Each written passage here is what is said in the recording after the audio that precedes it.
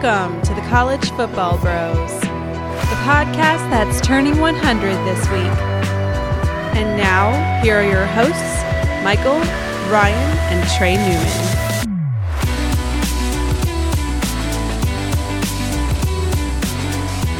Welcome to the College Football Bros podcast. I am Michael Newman, and I'm joined by the brother who will be in Italy next week. That is me, Ryan Newman.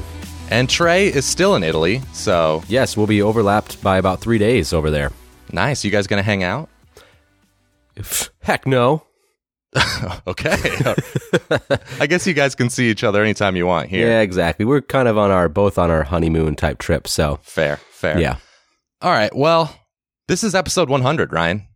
Woo! Party! I know, pretty awesome. So we just want to thank all the listeners who have supported us from the beginning, and we were pretty bad at the beginning, so... It was rough. It was a rough start. Yeah, I saw Kim told us on Twitter that she's been listening since episode 2. Yeah, so I heard that, and I'm proud of her for sticking through us with the rough moments at the beginning. I'm proud. I'm also questioning her taste, to be honest, because a little bit. We weren't very good to start out. Nah, dude, we go back and listen to those, and it's rough. Makes me think, like, what are we going to do? Go back in like 2 years and look at what we're doing now. It's like, oh boy. Possibly. I hope so. I hope we're always getting better. Yeah, true.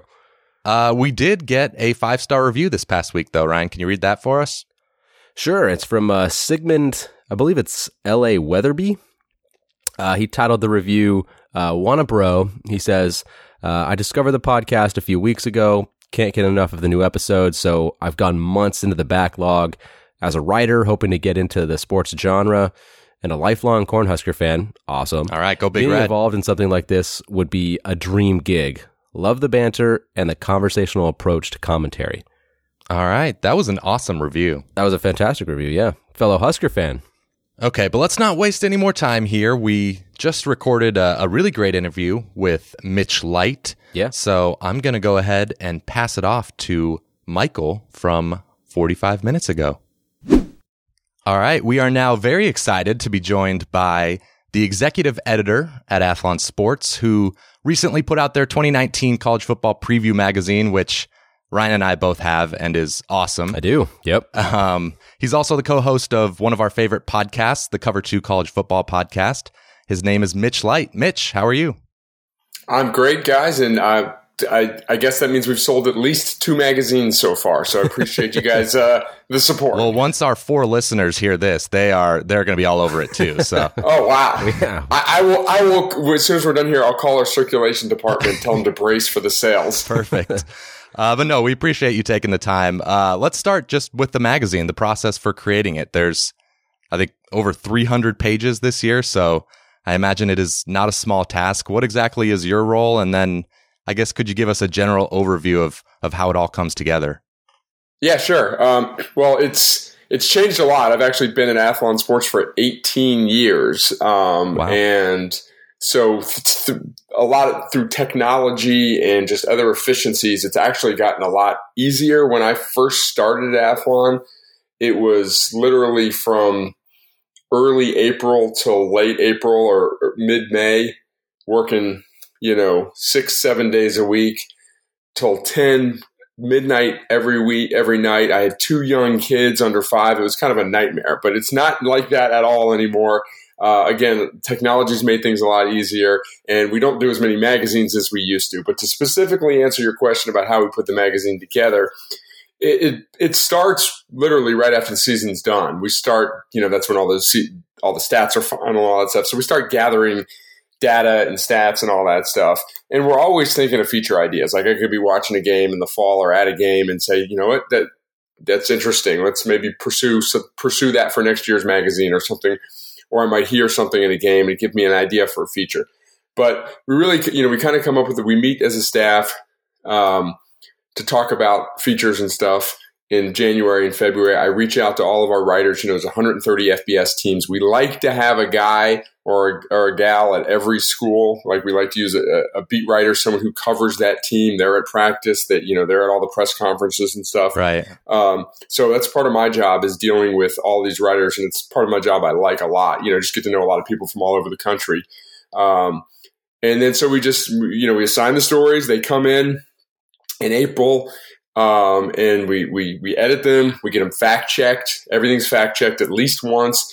Everything's proofread at least 4 times by 3 or 4 different editors. We have obviously a design team. They lay stuff out. So it's a pretty detailed process that, it gets a little stressful right before deadline, but it's a labor of love. My job specifically as managing editor, I guess my title is executive editor, just kind of oversee everything. We have a pretty small editorial staff. There's 3 editors, 1 designer, 1 photo editor. But we use freelancers. We use part-timers for fact checking and like I said, freelancers all over the country. So hopefully that answered the question to some degree. Yeah, pretty big endeavor. You mentioned that technology's, kind of made things easier. Has it also made things easier for rabid fans to yell at you about your guys' predictions? Oh, yes, definitely. It's been easier to get information, and it's been easier for people to point out mistakes and then spread those mistakes on message boards and on Twitter and stuff like that. So but it's funny you mentioned that because I started in 2001, and obviously the internet had been around, but it wasn't as all over the place as it is now. Obviously, Twitter wasn't around. Twitter, all this stuff, but I remember. It was the University of Oregon, and we had made either, we do our unit rankings and stuff, and either we had Oregon's defensive backs ranked low in the Pac-12, or the story mentioned something about a rebuilding secondary, and some lady emailed me and said, "You guys aren't at practice. You don't know how hard this group has been working. You don't know this. You don't know that." And you know what that makes me do? It makes me root for people to throw for 400 yards against Oregon. It's like, it's nothing personal. I just want them to be wrong. And that year, Oregon's pass defense was horrible. So I didn't email her back or anything. Yeah. But I often say that. I root for our predictions to be right. And then when anyone kind of does stuff like that, I root for them to be wrong. But you would never shove it in their face. Never. I would just bitch about it on a podcast 18 years later. So I hope that lady's listening. Yeah. All right. Well, moving on to a next question here. So when you guys are kind of deciding the rankings and who's going to win each division, let's say, who's in on that discussion? And ultimately, somebody's got to have the final say on where everybody gets placed. So, how does that kind of conversation go? And kind of after that, it's which division this year do you think was the hardest? For us, we've kind of done a little bit of preview so far, and to us, it seemed like the Big Ten West was just impossible. So I don't know if you guys agree with that or what, but just kind of interested to hear your take on that. Yeah, well, we used to have a bigger staff, and we'd have more people in our predictions meeting. But quite frankly, not everyone in that meeting followed it as closely as kind of the core group there. So I kind of pared it down in recent years, and now it's just 3 of us. It's Braden, who's my co-host, Braden Gall, the co-host on the Cover 2 podcast, and then Stephen Lassen, one of our other editors. He's actually our online editor, who I affectionately refer to him as the Rain Man of college football. He knows more personnel about any, literally I could text him right now and be like, "Who's Bowling Green's backup quarterback?" And he'd be like, "Well, so-and-so's coming off injury, so I'm not sure he's going to be second on the depth chart." I'm like, watch it. So somebody you'd want to be making decisions like that. Exactly. So the 3 of us, basically, we go conference by conference. We starting in late March, we might say, "Hey, Tuesday at 10 in the conference room, we're gonna do the ACC or the AAC." So we hash it out. Sometimes it's easy. You get into a room, you're doing the SEC West. You write, Alabama first. You might write Arkansas 7th, Ole Miss 6th, and then anyone have a problem with that? No. Okay, let's dive into 2 through 5.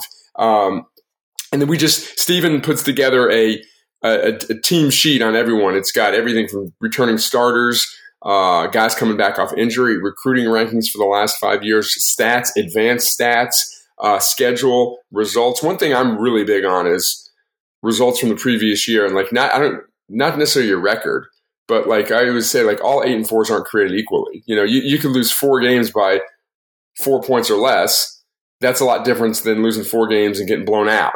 So I know the object is to win the game, but sometimes you got to step back, especially in college football. The sample sizes are so small. You play so few games relative to every sport. So, and then as the executive editor, basically I'm the tiebreaker. If sometimes we can be debating something for a long time, and I'll be like, "Hey guys, this is what we're going to go with. That being said, I defer to Steven Lasson a lot too, because I trust him so much. He does such a good job. So a lot of times we'll meet and Braden's very argumentative, and we might leave the meeting and let Braden think his vote mattered. Then later, Steven and I will over IM, we'll be like, yeah, okay, we're going with Bowling Green or whatever. That's the second Bowling Green reference, by the way, I think, in the podcast. But yeah.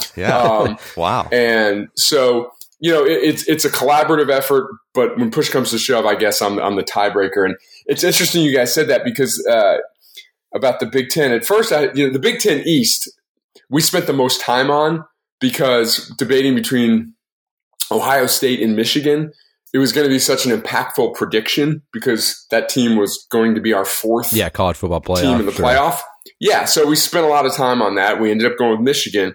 But I'll agree, as far as trying to figure out what's going to happen in the Big Ten West, you could spend 4 hours debating it and come up with, it's almost like whatever kind of mood you're in. Exactly. I'm in a Nebraska kind of mood, or I'm in an Iowa mood. So we picked Nebraska over Iowa, but we predicted them both to go 6-3, and then we have Wisconsin third at 5-4, Northwestern fourth at 5-4, and then Minnesota and Purdue both at 4-5. So you can make a strong case for any of those 6 teams to win the division. I love Purdue and Jeff Brom.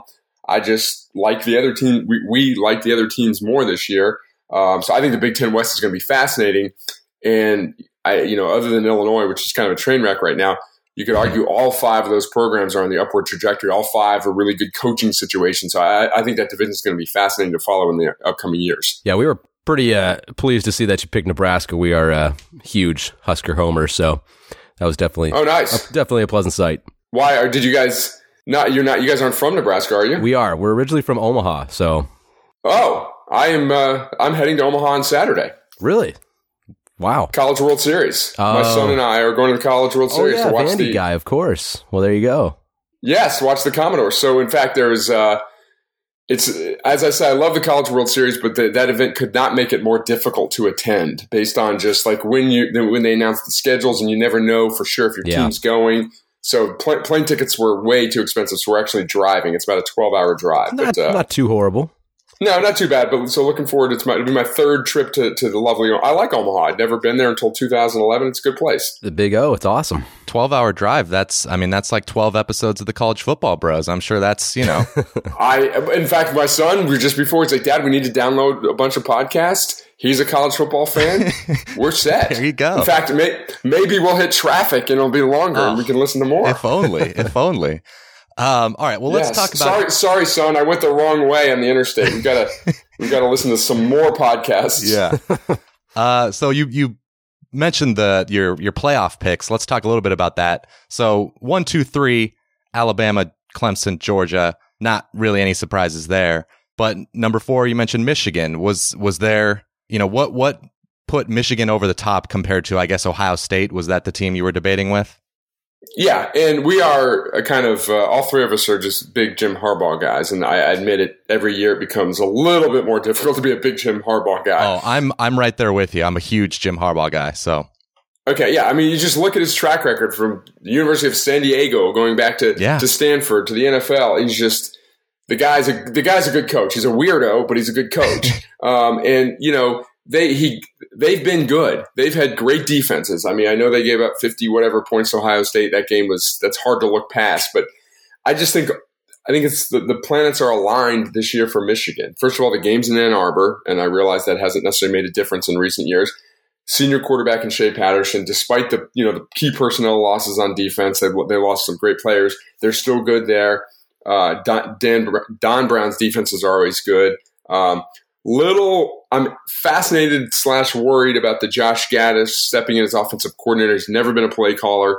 They're going up tempo. They were one of the slowest teams in the Big Ten last year. They're going to be one of the fastest teams this year. But if Harbaugh lets him truly gives him the keys to the offense, it doesn't step in after like the second 3 and out of the season, I think it'll be a good fit for their personnel. This is an offense that Shea Patterson ran well at Ole Miss, so I think that'll work out well for them. And I think Ohio State has some issues. First-time head coach in Ryan Day. This is a team that has stubbed its toe in a big way in recent years. And obviously the Purdue game last year, and if Pogrom could have thrown Maryland could have thrown a 3-yard pass for a 2-point conversion, they would have lost that game too. Their defense was not good last year. It might have been a case of too many cooks in the kitchen defensively with Schiano and Alex Grinch. So, they're going to be good. They've got great personnel. We just kind of felt this is the year that Michigan can get it done. Yeah, I mean, as far as Michigan, it seems kind of like, Michael in particular is a very big Harbaugh supporter. I am too. But this is kind of the point where it's like almost put up or shut up. I mean, you got to break through. He's been close. He's had a couple unlucky breaks, but Ohio State, like you said, bringing a new head coach. They got a new quarterback. You're the guys that has the senior quarterback. Seems to be the year in Ann Arbor. You got to get it done. Yeah, we'll see what happens this year. I might have to break up with Harbaugh after this year if it doesn't happen. But exactly. If you would have told me, what's this, year number 5 for him? If you would have told me that, when he got hired, that he wouldn't have a Big Ten title within 5 years, I'd be very surprised. Now they've been right there almost every year. So I still think he's beloved by most Michigan fans. I think most of the Harbaugh hate is external. But if this, like you said, planets are aligned, things are ripe this year. He needs to get it done. Yep, exactly. All right, well, moving on here. We got the thing I like a lot about your magazine is that it doesn't just focus on the Power 5. You break down every Group of 5 team conference as well. Heck, even you got some FCS in there as well that I noticed. So, as far as the Group of 5 is concerned, which team kind of stands out to you as the big favorite for that New Year's 6 bid, or is it more kind of wide open this year? Well, speaking of FCS, by the way, I got an angry email from someone who bought our magazine and was really upset we didn't cover the Big Sky Conference. And I was like, I get but we haven't ever covered the Big Sky Conference. It's not like he's been buying it every year and we just cut it's like we made this big decision. So, he must be a Grizz fan. Yeah, totally. They're the worst. No, I'm just kidding. I shouldn't have said that out loud. Who knows? I don't know any Grizz fans. So, UCF is the obvious answer there. They haven't lost a regular season game in 2 years, and this year quarterback's going to be interesting with McKenzie Milton on the mend. With I think it's going to be Brandon Winbush at quarterback. They still have a lot of skill. So I think, Mac was really good in this first game, and it wasn't good in the bowl game. So we'll see. I think it's going to be Winbush. Okay. Tough bowl game. Yeah, definitely against tough defense there. But I saw Winbush in person. As I moonlight as a sideline reporter for Vanderbilt, and when Vanderbilt played up there, Winbush was still the quarterback. And I can just tell you, for someone who was on the Vanderbilt sideline, wanting Vanderbilt to do well, every time there was a snap and he did not hand the ball off, I was relieved. Point being, when he threw the ball, good things usually happen for the defense. So that's not a good sign for a quarterback. So I don't have a ton of faith in Winbush as a guy who can throw the ball all over the place there. Yeah, exactly. I like Cincinnati a lot, and I got to say, I was not a big Luke Fickell guy when they hired him. I don't know why. I just thought it was sort of a boring hire at Cincinnati. Okay, let's hire the defensive coordinator from the big school in state. Oh, that's Ohio State. Let's hire Luke Fickell. But he's done a great job. He's recruited extremely and they broke through last year. They won 11 games. They've got a lot of skill back. So I think Cincinnati's really, and Michael Warren's a good running back, and they're going to be they should be better on defense. So I think Cincinnati's really good. I think that side of the division obviously has 2 good teams, and Boise State's going to be solid again. Utah State, I was a big Gary Anderson fan until he got really weird when he left Wisconsin. Yep. And then, he just left Wisconsin in a strange manner and then left Oregon State in a really strange manner. So exactly. I'm surprised he got another job, but they're going to be good again. Their quarterback's very good. And Army is just been a machine in recent years. No pun intended there. I don't know if that was a pun, but they've been really, really good and fun to watch. And Army at Michigan, hey, Jim Harbaugh, don't lose that game. That's going to be a fascinating game with Michigan trying to go up tempo and snap the ball like every 5 seconds, and Army snapping the ball every 29 and a half seconds. So, those are, again, I think you got to say UCF is the best one, but then I'd say Cincinnati, Boise State, Army right there. Okay, yeah, we're huge Army guys. We love Jeff Monken. We love that offense. It's so fun to watch. But I love Monken. In fact, I like Derek Mason, Vanderbilt's head coach. he's doing a good job. I hope it works out for him. I hope he's here for 10 years. But if it did not happen, if I were the AD, I'd hire Jeff Monken in a heartbeat. Yeah, exactly. That's what we always say. Like, if you're at a school that has like a disadvantage, obviously Vanderbilt has a huge disadvantage being the SEC. You got to do something unique, and Jeff Monken would be able to bring that. But I'm with you. You know, a team that I'd probably be stealing from Michael here because he's a huge fan of their quarterback. I think Houston has a decent chance this year if D'Eriq King stays healthy. I mean, that guy is electric. Yes, I agree. I should have thrown him in there. He has been great, like you said, when healthy. And you know, with Dana Holgorsen stepping in, you know they're going to score a ton of points. So yeah, I think Houston, we've got them picked second in the West, in the AAC West, right behind Memphis, but basically have them both going 6-2 right there. So Memphis, I'm intrigued by. You know, you got to give it to Norvell. They've been good on offense every year, despite some really key personnel losses. So hey, I think the top of the AAC is really good. There's a lot of fun teams there.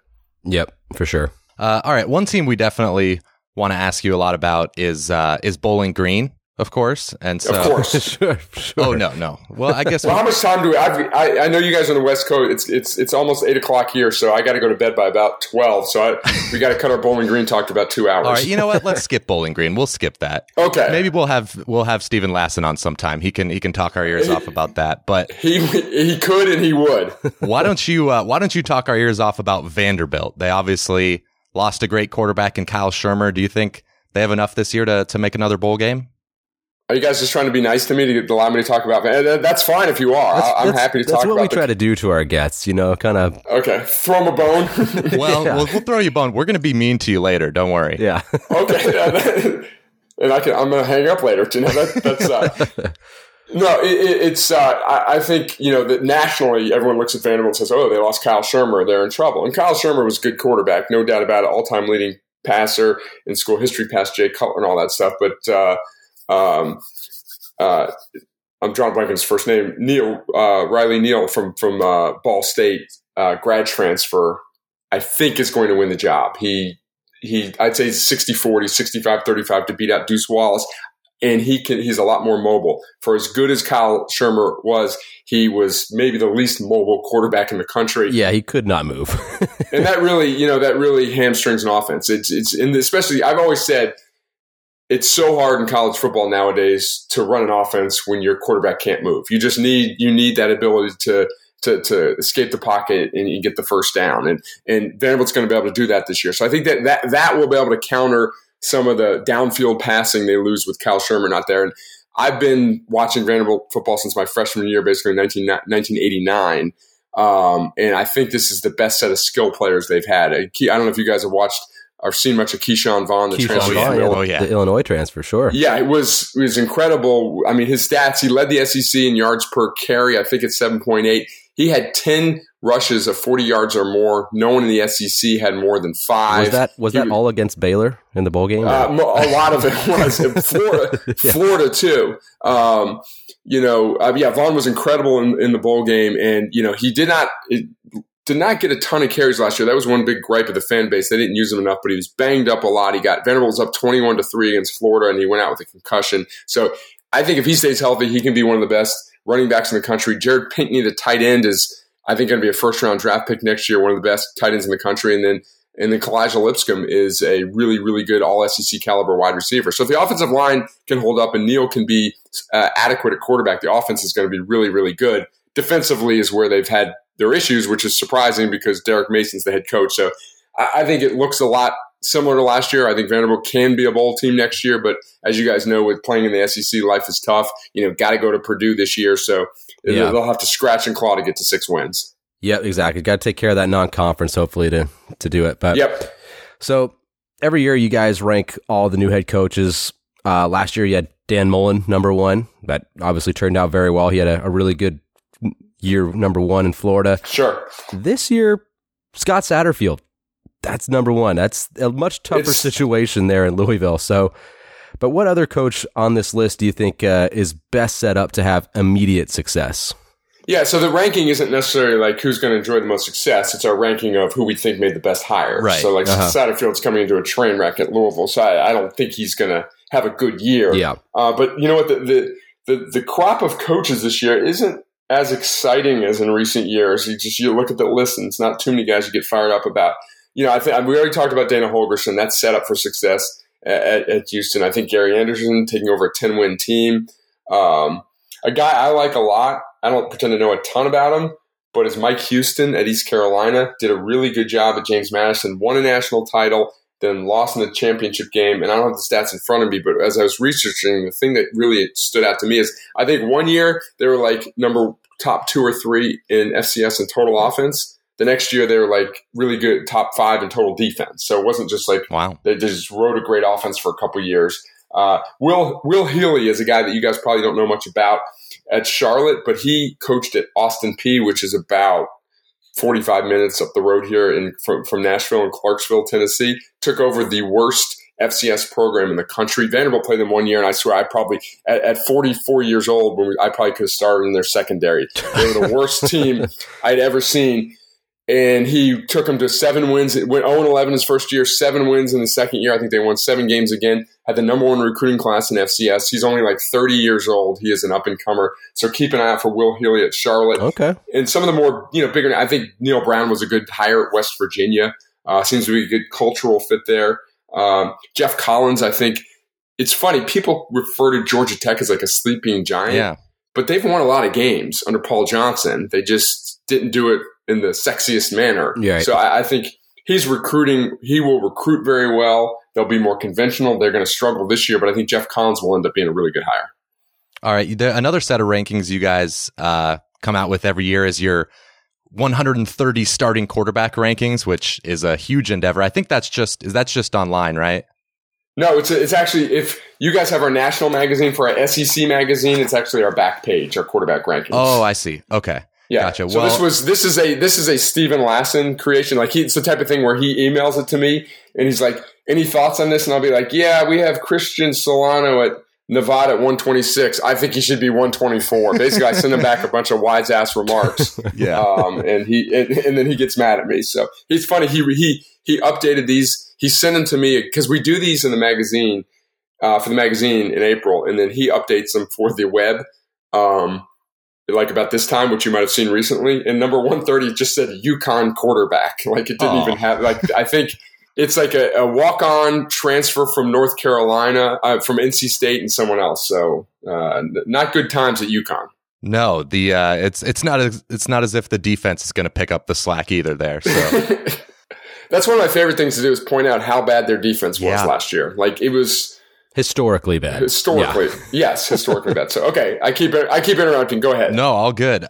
So I actually have a couple quotes here. So yeah, today though I just saw they went up on the website, the 130 quarterback rankings, and last year, of course, you remember. I think you guys had Tua. Was it second on the rankings? Maybe first. I think we had Will Grier first and Tua second. Yeah, and I remember you guys got a lot of backlash for that because at the time.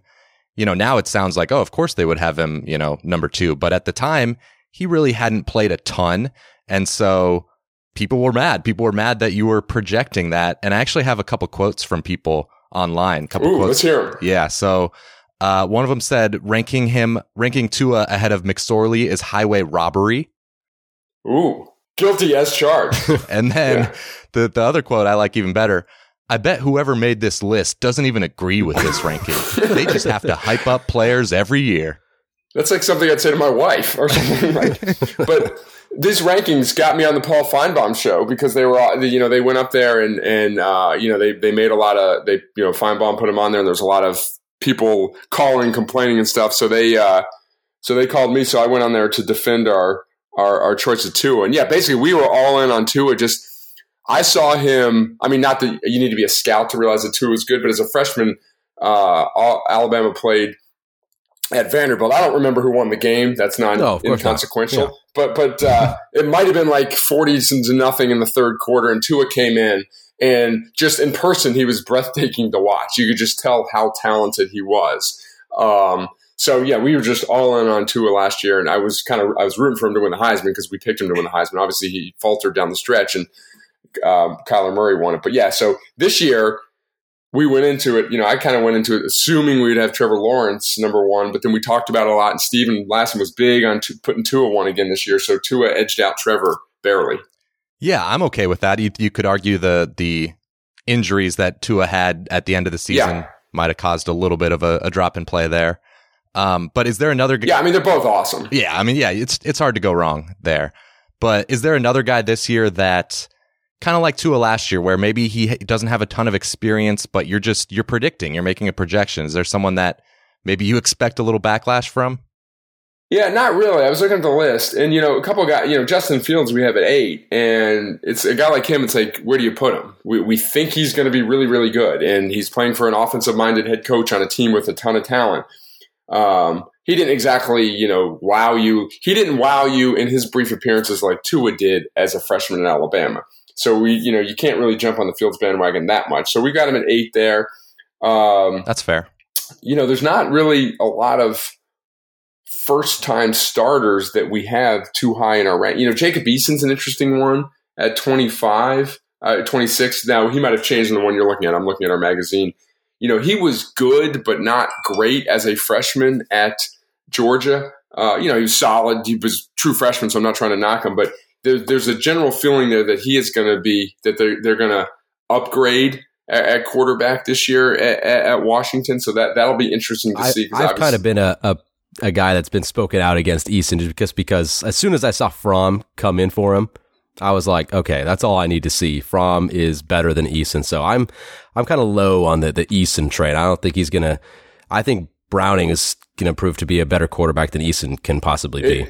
It could be like a be careful what you wish for to Washington fans. Yeah, and exactly. Again, I saw Eason and I got this caveat. He was a true freshman, but I saw him in person and Vanderbilt actually won at Georgia there, and he just missed a lot of throws. He looks the part and everything like that. And I'm sure a year off probably did him well, and he'll be really good there. But I'm not sold on him. Just plug him in, and it's going to be all Pac-12 in his first year there. Exactly. All right, shifting gears here. It's time for us to be a little bit mean to you now. We buttered you up a little bit, but so you guys. I'm ready. All right, good. So you said on the Cover 2 podcast that you get, of course, and you've mentioned it here, you get several emails every year from rabid fans who don't like some pick in the magazine. Your co-host, Braden Gall, he's got your back. He says, you're always very respectful. You reply to every email that you can, except for, I guess, the Oregon, woman from Oregon. But so we're going to do a little role playing here. We're going to pose as some of these crazy fans in your email inbox, and we'd like to hear your kind of off the cuff replies to those emails. Does that sound good? Okay. Sounds good. All right. So I'll get us going here. But just to preface this, these definitely aren't our words. We're just kind of playing the role here. Okay, right. Understand. So this email comes from Tate M. in Miami. He says, Dear Mr. Light, your magazine rated Miami 3rd in the ACC Coastal, and I think that prediction is ass, my dude. But why do you have Miami so low? Because the quarterback sucks. That's why. I'm sorry. See, that's what email's good. I don't have to, I can type that in and then I can hit delete, and I don't have to say that. Well, Mr. Tate M, thank you for buying the magazine, and I appreciate your support. We like Miami a lot. We like their talent on defense. Love the linebacking core. Think that young, spunky quarterback has potential to be good, but it's a lot of pressure on him this year because they've been really bad at quarterback in the past few years. So if they can solve that, they definitely can take a couple steps forward. A lot of it actually is we're not sold on the head coach. I think Manny Diaz has been a great defensive coordinator. I think a program like Miami could have done a little bit better. I know he's from Miami and he's bringing all that swagger back, but we've heard that at Miami. We just thought that this year we liked Virginia and Virginia Tech a little bit more, but we put Miami in that group that could win it. We just did not go with the Canes this year, but we wish you luck. Very diplomatic. Very diplomatic. Yeah, I like it. Question actually from the real Ryan here, though. Do you think Tate Martell is even going to win the job? It could be N'Kosi Perry. I think there'll be a riot if he doesn't, because I think they've seen, it was like last year, we got to see Perry, and then he played and he was just average. Right. I'm not sit here and say that Dan Enos is going to play Tate Martell because fans will riot if they don't. Coaches don't work that way. Right.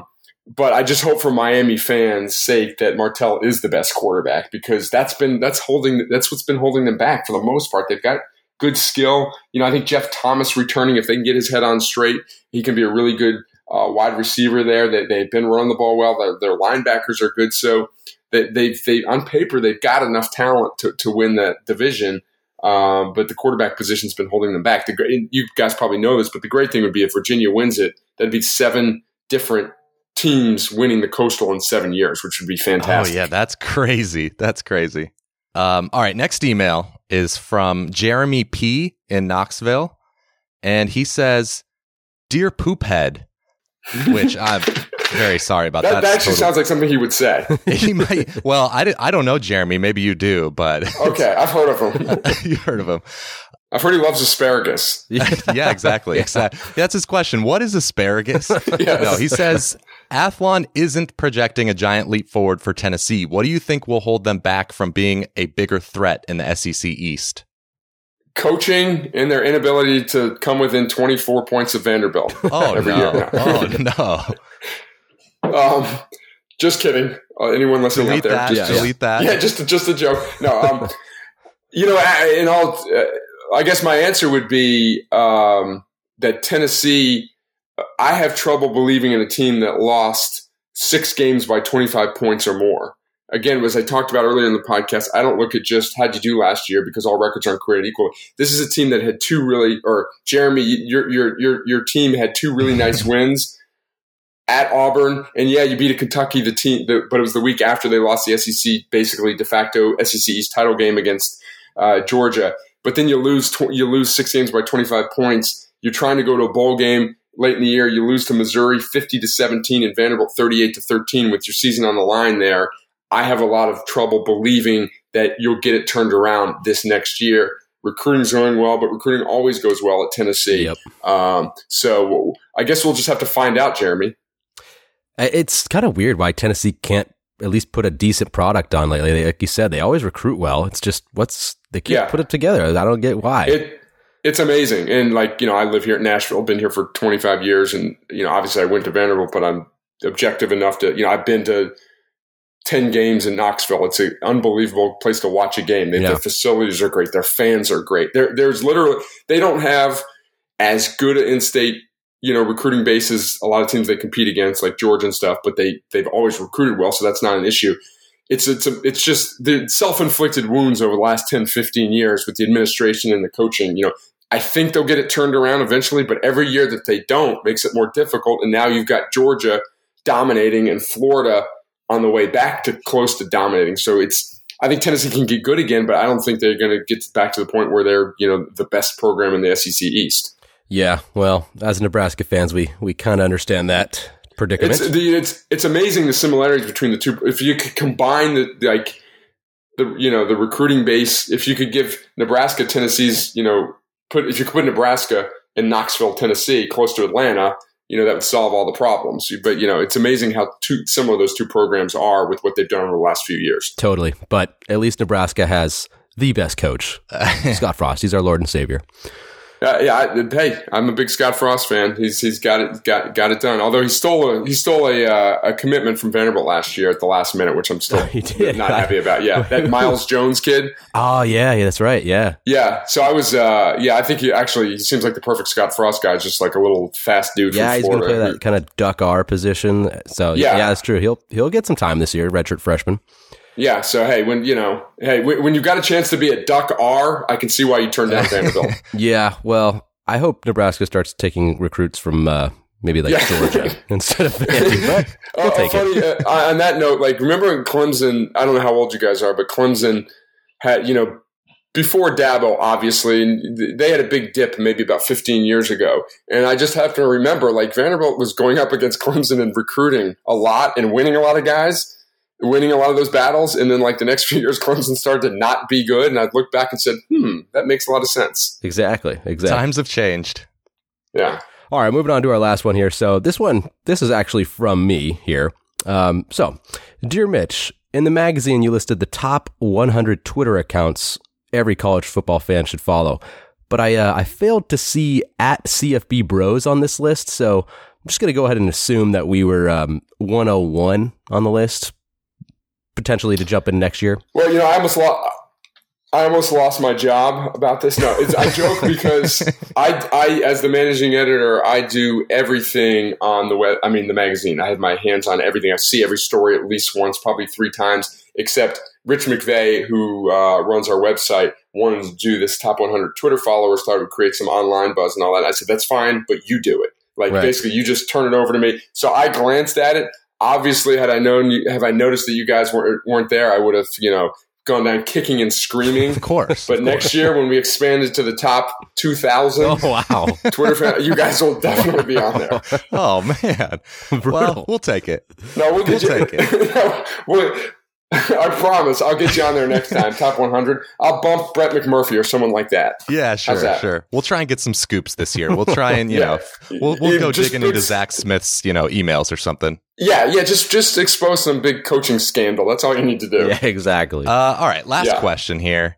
We're going to give you a chance to be mean to us because of those rude emails. So on the last episode of Cover 2, you and Braden Gall were joking around about and you were joking, just to make it clear, about the coaches with the most punchable faces. He brought up Urban Meyer, Dan Mullen, Chip Kelly, and under intense protest, you said you like PJ Fleck, but you threw his name out there. So we thought those were some great choices. We trust your eye. So I actually emailed you a picture of the 3 bros before this interview. Yes. And we're not going to be mad. You can speak freely, but we'd like you to tell us which of the 3 bros has the most punchable face.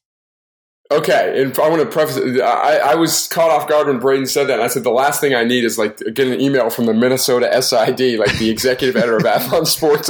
He wants to punch his head coach with an oar or slap him upside the face with an oar. So I was kidding, of course. Yes, of course. And I do like PJ Fleck. So I'm looking at the picture of you 3, and I don't know who is who. I know you said in the email, but I did not want to let that cloud my Sure. The guy in the middle, I would say, is the least punchable. Okay, that's Trey. He's the one that's not here right now. Okay. Yeah. Okay. Oh. Yeah. So you just made the 2 of us a little bit more mad. Yeah, I think the tall one on the right, it's close. A little bit. I mean, like as I said in the email, I don't think any of you guys are really you're not in the PJ Fleck category. But if you said, gun to my head, I got to punch someone in the face, I think it'd be the one on the right, the taller one. Oh, my God. I knew it. I knew that was going to be the answer. That's me for the listeners. That's me, Michael. This is terrible. Oh, my God. You wanted honesty, right? No, I did. Now I don't want it. Okay. I can't believe you would say that. Okay. That is so rude, Mitch. Unbelievable. Okay, we'll record the other one. The short guy should be punched in the face. How's that? Is that better? I like that. I like Nobody that. wants to punch the short guy. I knew I wasn't going to get picked. So I can't tell how tall are who. Yeah, I'm 6'3". What's the height of you? I'm 6'3", and but Ryan, you probably made the right choice because Ryan could kick my ass, so he'd be the tougher. He might punch back. Yeah, gotcha. It's funny, on the podcast, I'm always just ripping on Braden all the time, and the truth is, if he wanted to, he could just reach across the table and destroy me in about 2 seconds. So, Yeah. All right. He knows better. I'm gonna get over that, Mitch. I still very much appreciate you coming on the show. Everyone can find Mitch on Twitter at AthlonMitch. You can of course listen to the Cover 2 podcast, and obviously Ryan and I can't recommend enough the Athlon Preview magazine. Mitch, this was awesome. Thanks so much for coming on.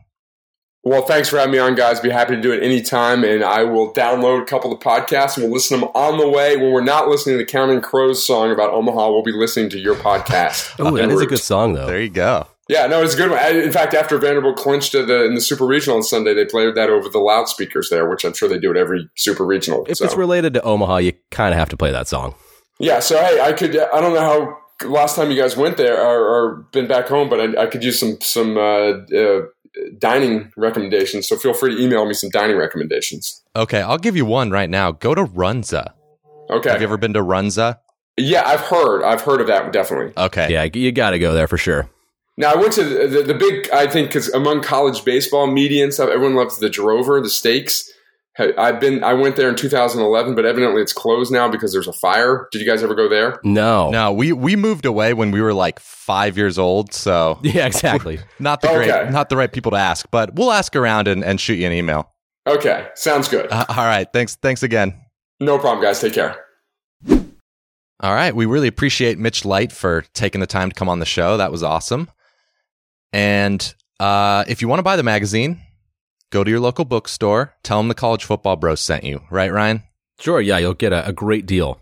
Absolutely. They're gonna look at you with a confused look. We've instructed them to do that.